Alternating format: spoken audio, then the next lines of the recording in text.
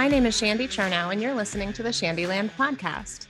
I have a fabulous chef with me today, and I always love when I have a woman chef who, kicks ass and takes names, which is exactly who she is. Her name is Chef Dina Altieri, who is the Director of Membership Development at ACF and has quite the storied career in culinary education. Chef, thank you so much for being here. I am so excited to have a conversation with you. Yeah. Thanks for having me. One of my favorite things about this podcast is that I get to hear all sorts of chef journeys. It's my favorite thing. You guys have the best stories about how you have come to where you are in your careers. So take it away. Tell me how it is that you became a chef. What was your thought process? Tell me the journey along the way, all your favorite things that you learned, and, anything else that comes up as you go. In 2 minutes or less, go, right? We got all the time in the world. So absolutely. So for me, I'm one of the lucky ones who found a passion for culinary arts early on in my life. I went to culinary school when I was 18 years old. And I went to a great school, the Culinary Institute of America, where I graduated, excited about jumping into kitchens and excited about being an executive chef. So that was my initial pursuit, was I wanted to run a kitchen. And in those days, it was like, I want to run a restaurant kitchen. So I essentially started kind of boots on the ground, working my way up, fry station, garde manger station, right? Making salads, plating desserts, kind of in that hot, difficult environment. But I loved it. I really kind of thrived in a somewhat competitive workspace. As you mentioned in the intro, was one of a few females, on the line, working the line, but I enjoyed that. I actually liked being kind of in a male dominated environment because it was a chance to kind of prove myself, I guess. And I'm competitive in that way. So I enjoyed it. And worked my way up through kitchens and eventually became an executive chef. Through all those restaurant kitchens, I actually landed my first executive chef role at a catering company in Los Angeles, California. And that was really cool to kind of be a part of that whole events side. So we were doing some whole different world. It's a whole different world, doing some really high profile events and learning, there's the mother of the bride and you know what I mean? She's got a look in her eye and kind of what that meant to be cooking at that level. And we catered for a lot of really great people and have so many stories about the cool people that I got to cook for in that Hollywood realm. What was your favorite? I cooked for a lot of people. I wasn't going to let that go, right? George Harrison was a moment for me to be able to cook for him. And I think for me, what's cool about that is obviously that's insane because I love music and you're like, I cannot believe that I'm being trusted with this. But what was really special about that party was it was a birthday party for his father-in-law.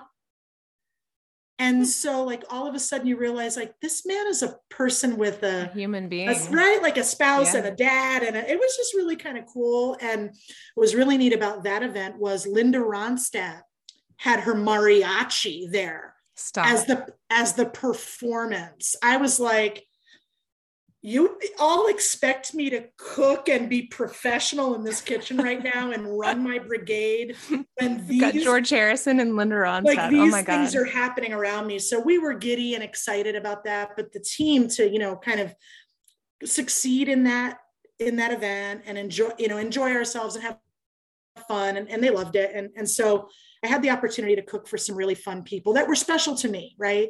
And then I started to learn that there was a part of me that wasn't quite being fulfilled in the space of running a kitchen and doing food all day. And I started to feel some nostalgia for like culinary school and kind of the academic side of things. And a friend of mine, Chef Robert Danhai, who I will always consider a mentor and a friend, offered me an opportunity to teach part-time at a culinary school in Pasadena, California.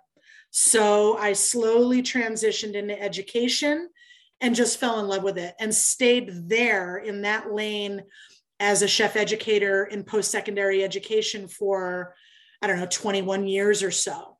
Did you find when you were in that executive chef role that you spent a lot of, what's the word I'm looking for? Not effort. I don't mean to make it sound bad, but a lot of your time teaching the people on your team, making sure that Yes, they, yeah. for sure. I mean, And pretty you much enjoy that. absolutely. A lot of energy. That's where I'm going. Any chef, yes. Any chef that you talk to on the pastry side, on the savory side, is going to tell you that they teach. I mean, that's what we do. You typically hire someone who is at the best skill set as possible, right? You're going to hire the best candidate possible, but they don't know how your kitchen is run, and there's always nuance and variation. So yeah, we are innately, I think, pretty good teachers, but the discipline of being a great teacher was so amazing to learn. And I have the privilege of working with some amazing educators over the course of my career as an educator. Because you might get in front of a room and you have, a chicken in front of you. And sure, I could show somebody how to break down a chicken, but how do I teach it to them that A, is not intimidating, right? And makes them feel motivated to try, because we all know that the first attempt is likely not going to be all that great, right? So you have to become this person who is very mindful and thoughtful about the person on the other end of the delivery. And so then I started really geeking out on assessment mapping and curriculum writing and all that stuff. And so we'll fast forward a little bit. I left education in, was it 2016, and pivoted over to the nonprofit sector, where I started to teach more. You didn't leave education. You just moved from kind of more classical culinary school to a different type. Exactly. So that sort of structured post-secondary, hello, Chef Altieri, right, kind of mode, to more of a casual, technical-based, community-based program at the Center on Halsted, which is the most amazing LGBTQ center nonprofit that happened to be running this really cool program called Silver Fork.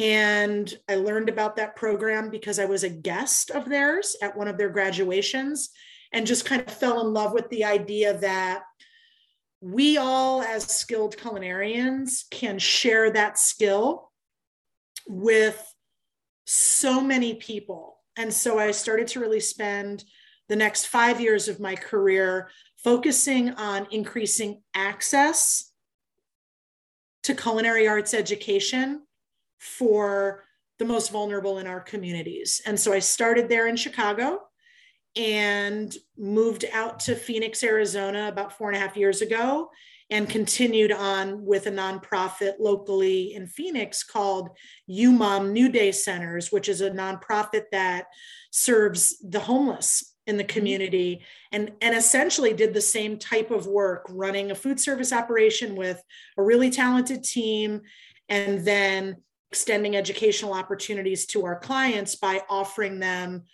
essentially a culinary boot camp of skills, and then helping them gain access to the workplace as a result of graduating from our program. That program still successfully running today. It's called Homegrown.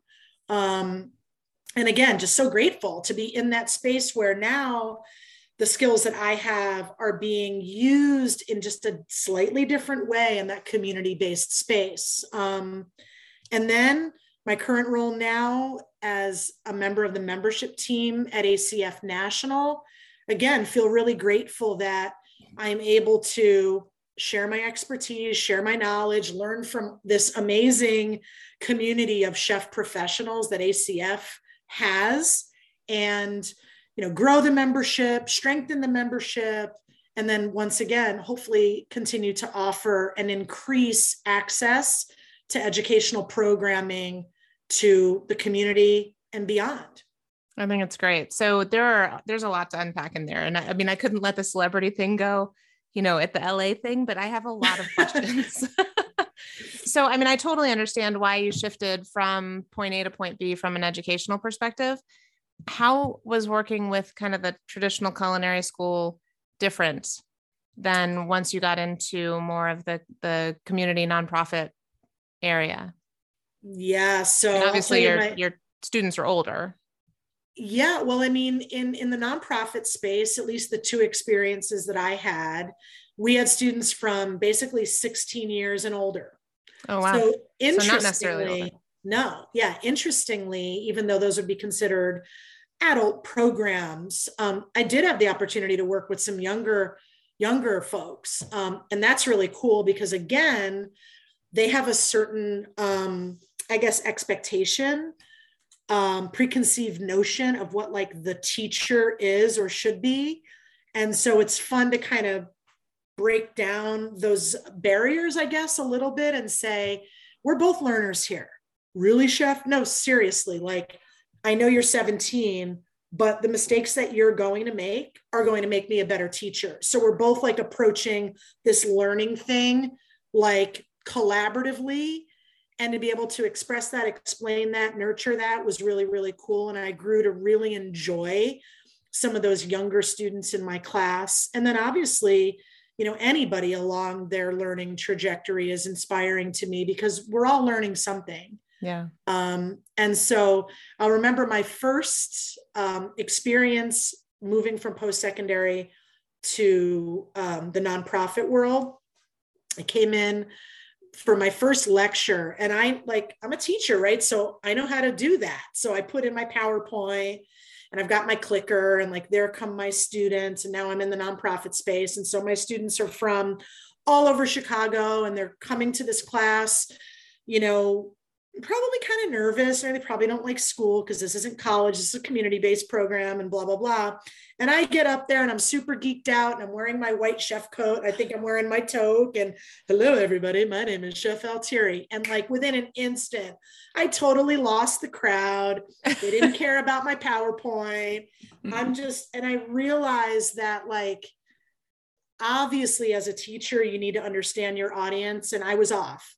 Right? Like I needed to shift, which is your question, right? Like I needed to shift from formal traditional Chef Altieri, which I love that part of myself. You know, I'm not denying that really maybe sort of strict traditional part of my portfolio. But these students aren't there yet. Yeah, or that's not really what I'm there to do, right? I'm not really there to teach them the 3 types of emulsions and prepare them for the quiz and all of that stuff that is representative of a more traditional culinary school program. Really, what I'm there to do is help them get a job, right? This is a workforce program, and my students are on a fast track to bettering their lives.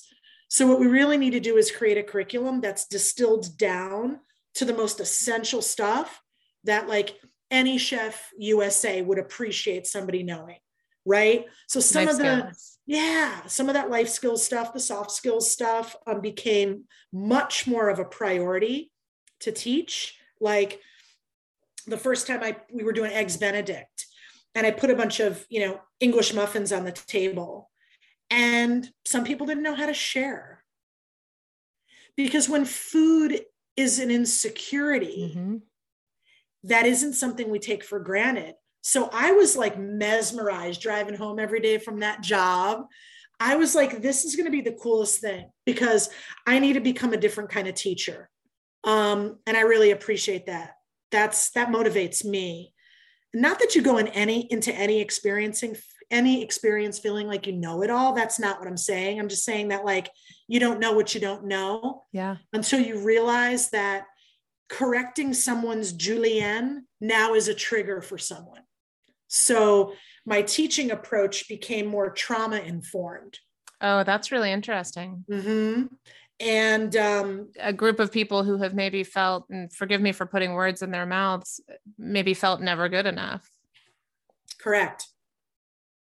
So you have to, like, you know, teachers who might be listening to this podcast are going to be like, oh, the sandwich method. You know, we always learned as educators to start with something good, fill with something that's constructive, and then finish with something good. Yep. But we used to call that a no sandwich. There you go.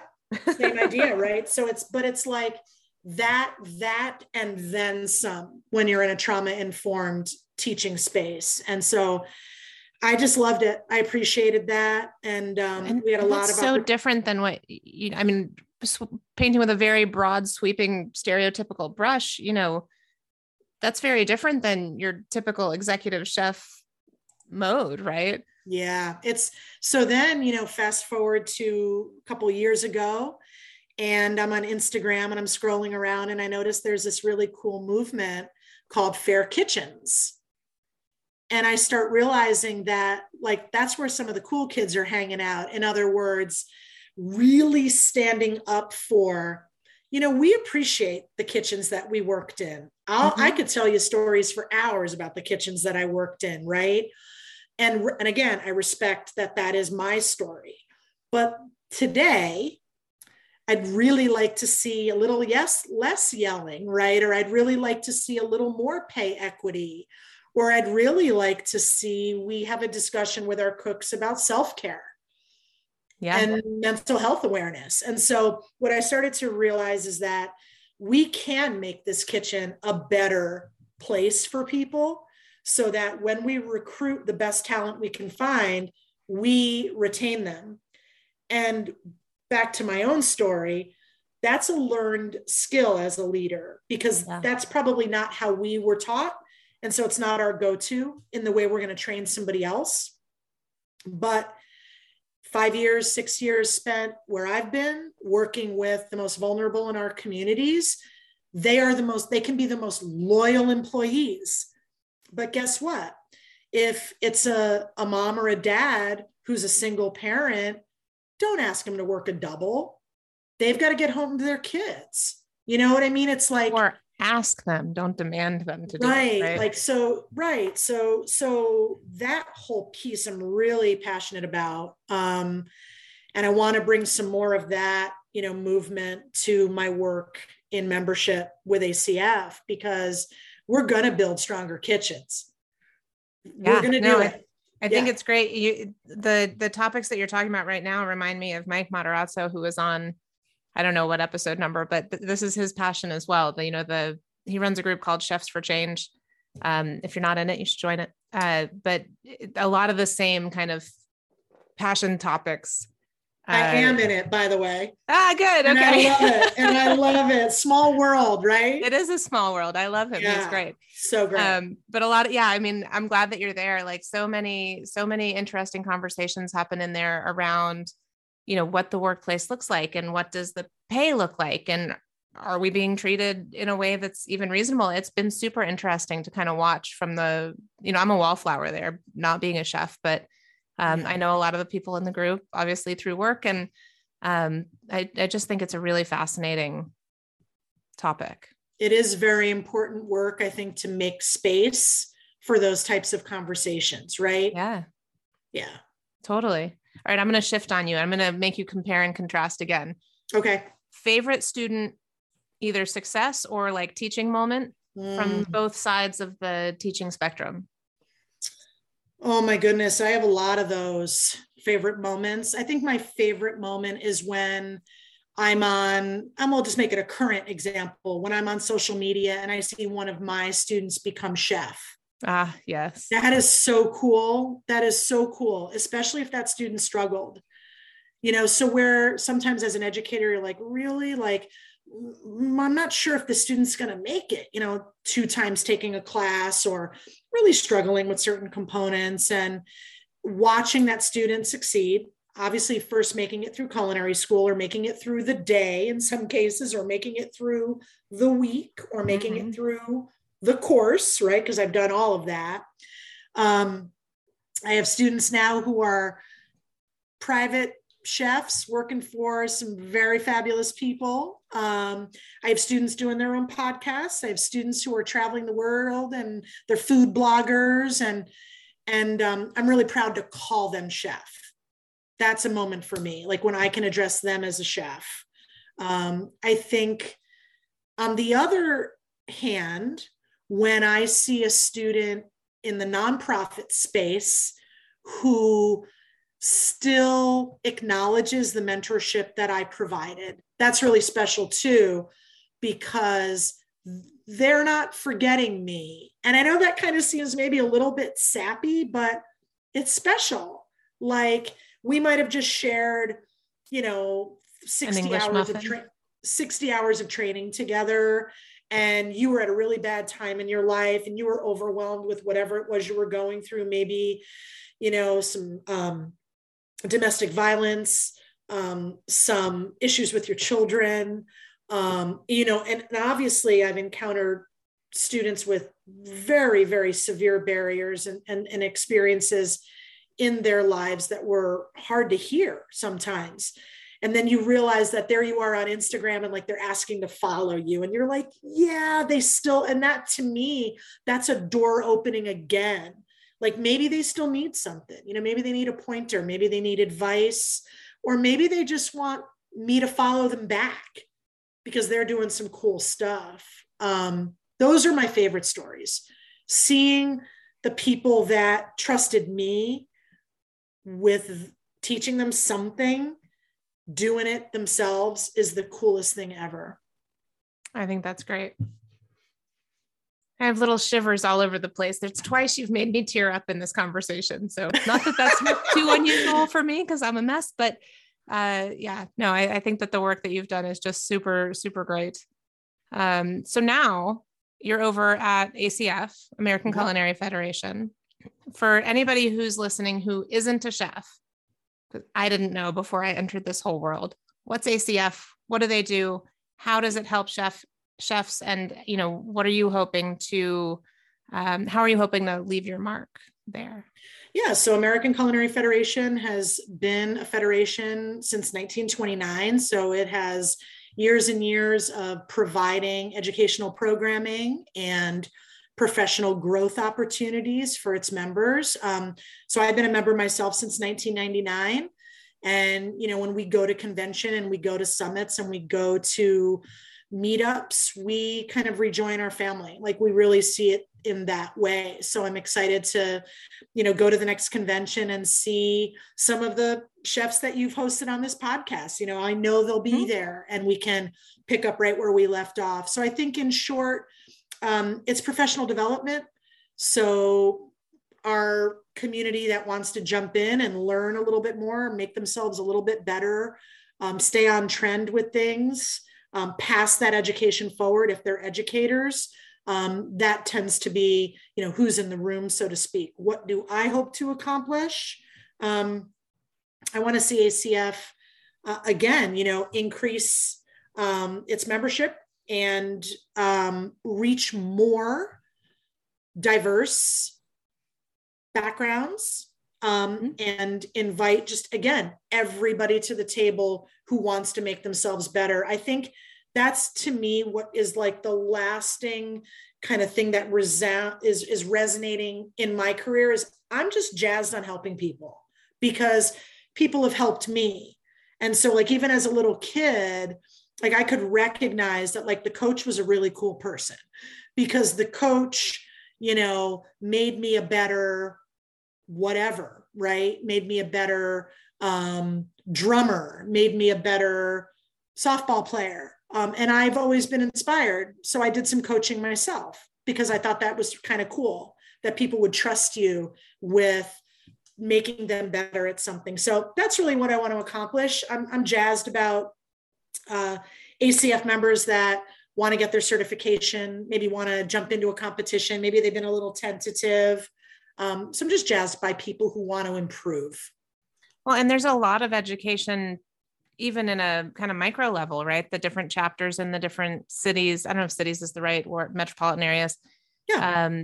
It's monthly, right? Like different topics, different education series, all sorts of stuff that's available. Yeah, you engage on the local level. Even some Certistar stuff here and there.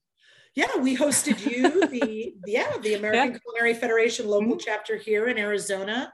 I think you were one of my first Zoom calls or something. You might have been in the pandemic. So yeah, we bring allergy awareness to the members of the chapter. We talk about all kinds of things. Lots of topics. Yeah. Lots of topics. Yeah. So once again, the common collective goal is we're all in the room because we want to be better, right? We want to meet somebody cool that's maybe going to teach us something new, or we just want to hang out with people who have the same chefy brain that we have, right? So we're all connected by that.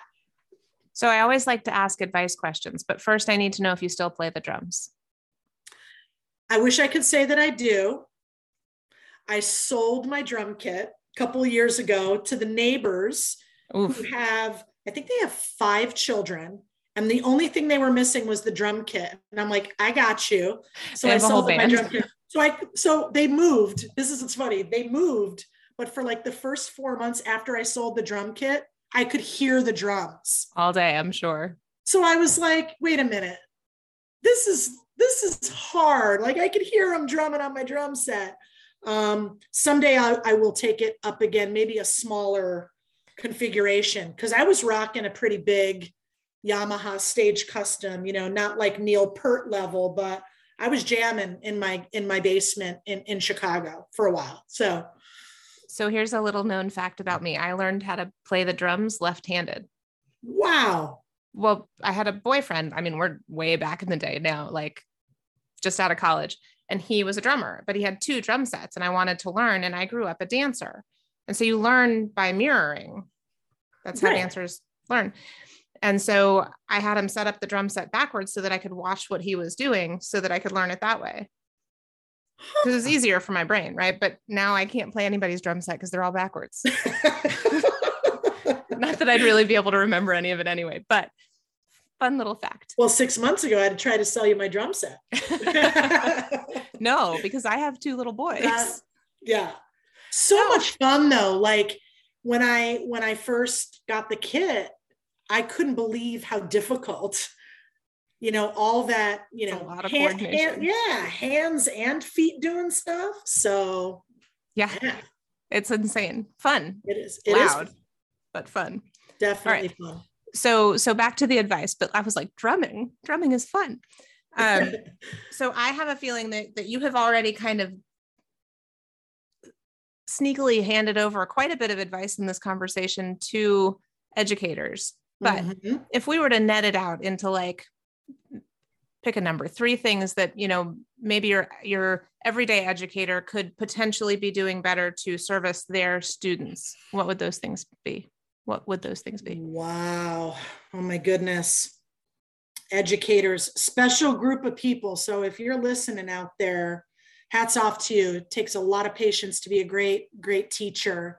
I think 3 words of wisdom, I'd say listen to your students would be number 1. I don't think I always did that intuitively when I first became a teacher. So educators who are early career educators, I would recommend really put your ego. I don't mean that in a nasty way. We all have an ego. Just make it priority number 2 and really listen to the students in your room, because they're telling you how they learn. They're telling you kind of what's interesting to them. And there's always a way to work that in, which is then going to help build trust. So when you're an early career educator, you're kind of intimidated by this, like, oh my gosh, I'm the expert in the room. And so it feels very much like you're the deliverer of information, but it's really precious to be a collaborator and just to kind of like guide the experiences for your students, but let those experiences be more grassroots or more holistic. It's hard to relinquish that control at first, because the control you have is like your safety net. But that would be a piece of advice number 1, like let some of that be a little bit more, organic. I think number 2, preparation is key. I would say the best lessons, the best classes, the best, programs I ever ran were the ones that I was super prepared for, because if I'm super prepared going in, my students are then going to kind of pick up on that just by default, and they tend to be better listeners, learners, in the moment if they're prepared. Well, and it shows that you care and that it's important to you. Yeah, and I think structure is critically important in a kitchen, and timeliness. And so as a teacher, as an educator, just really almost like rehearsing your lines, if you will, and how you're going to move from the entry point of your lesson, kind of the why is this important that we're learning about emulsions? I use emulsions again as an example, and then moving to the demo quickly and being very thoughtful about, these are the 3 things. I'm going to do 7 things today, everyone, but these are the 2 things that are the most important. So when I am poaching those eggs and building the plate garnishes, those are the 2 things I really want you to focus on. And then building to a really good, concise closure. Like every lesson, every day is like its own thing, and making sure that you're thoughtful about the preparation, opening, middle, and close. And then you'll have a better chance of really holding your students accountable to the things that are measurable in terms of the outcomes that you delivered every day. And I think lastly, I would say reflection is critically important. When your students do those end of class evaluations, take to heart the constructive criticism that you're getting, but don't over focus on that. Spend just as much time reflecting on all the great stuff that you did. I think a lot of times as an educator, we tend to like bury ourselves in doubt when somebody thought we weren't great, right? Or thought we were whatever, moving too fast through things or moving too slowly through things. So when you're given feedback from your students, spend just as much time giving yourself the attaboy, attagirl than the, oh my God, I'm horrible. And this student said this, and I'm my own, I need to take that advice too myself. Because as an educator, especially competing with teams of students, like losing is rough. Yeah, no doubt. And I'd like to say it was easy to, oh yeah, no problem, we lost, we're just going to get right back in. It's hard to internalize and then reflect and then move past it. Well, right? it's okay to feel bad about the bad stuff as long as you feel good about the good stuff too. Exactly. Right. One of my sons plays golf, and if he hits a really bad shot or whatever, he'll like slam his club on the ground. So then when he hits a really great shot, I tell him, well, you better slam that club on the ground. You better give that the same energy that you gave the bad shot. That's my point. Exactly. Like it's not, well, and what's really interesting, we talked about, yeah, he's like, yeah, mom, whatever. Mm-hmm. But no, when you asked me about drumming, let's go back to that for 1 second. Yeah, because I was learning how to drum. I went to take lessons, and I told my students, I'm like, I got to go. You guys better be cleaned up by 6 o'clock because I got to go. I got to go to drum lessons. And they're like, Chef, are you trying to be cool? I'm like, I'm really not trying to be cool. This is something I've always wanted to do. But I had a drum teacher who was half my age.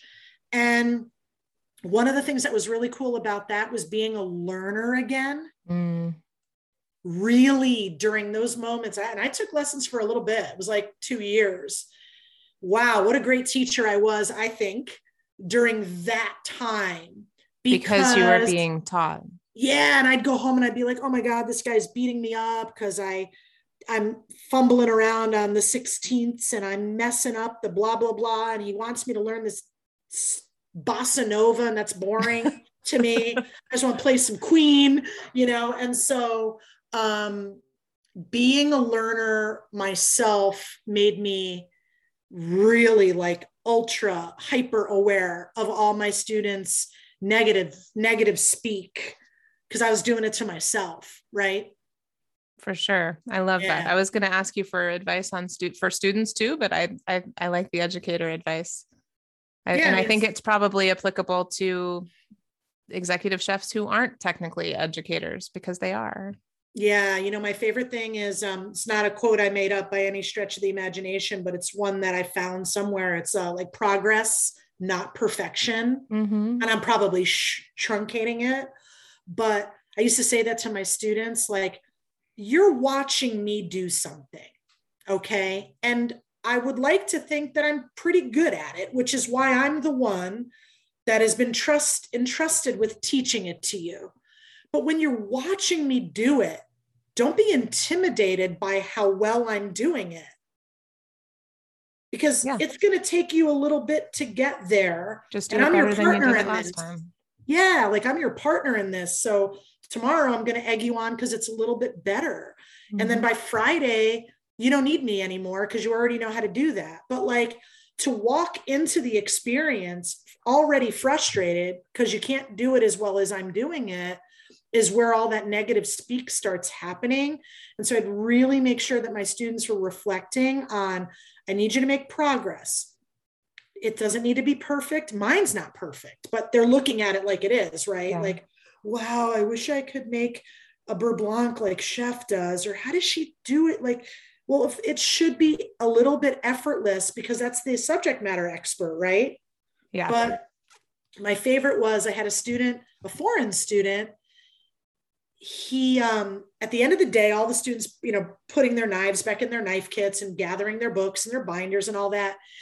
And I look and I see on the cover of his binder, how there's often like a plastic sleeve so you can put like a piece of paper to sort of label the cover of your binder. Mm-hmm. He had written in his Sharpie marker, progress, not perfection. So it was the cover sheet of his binder. And I saw it with all of his stuff as everybody's putting stuff together. And I was like, yes, right? Winning. Because if that's what he's rehearsing in his mind, we're all doing something right here. That's awesome. Yeah, it was so cool. I love that so much. You tearing up again over there? No, not that time. You almost had me, but it was close. 3 times in an episode would be like a new record, and I should just stop doing this. But although somebody who helps with the podcast said to me at some point, people like tears. Oh, all right.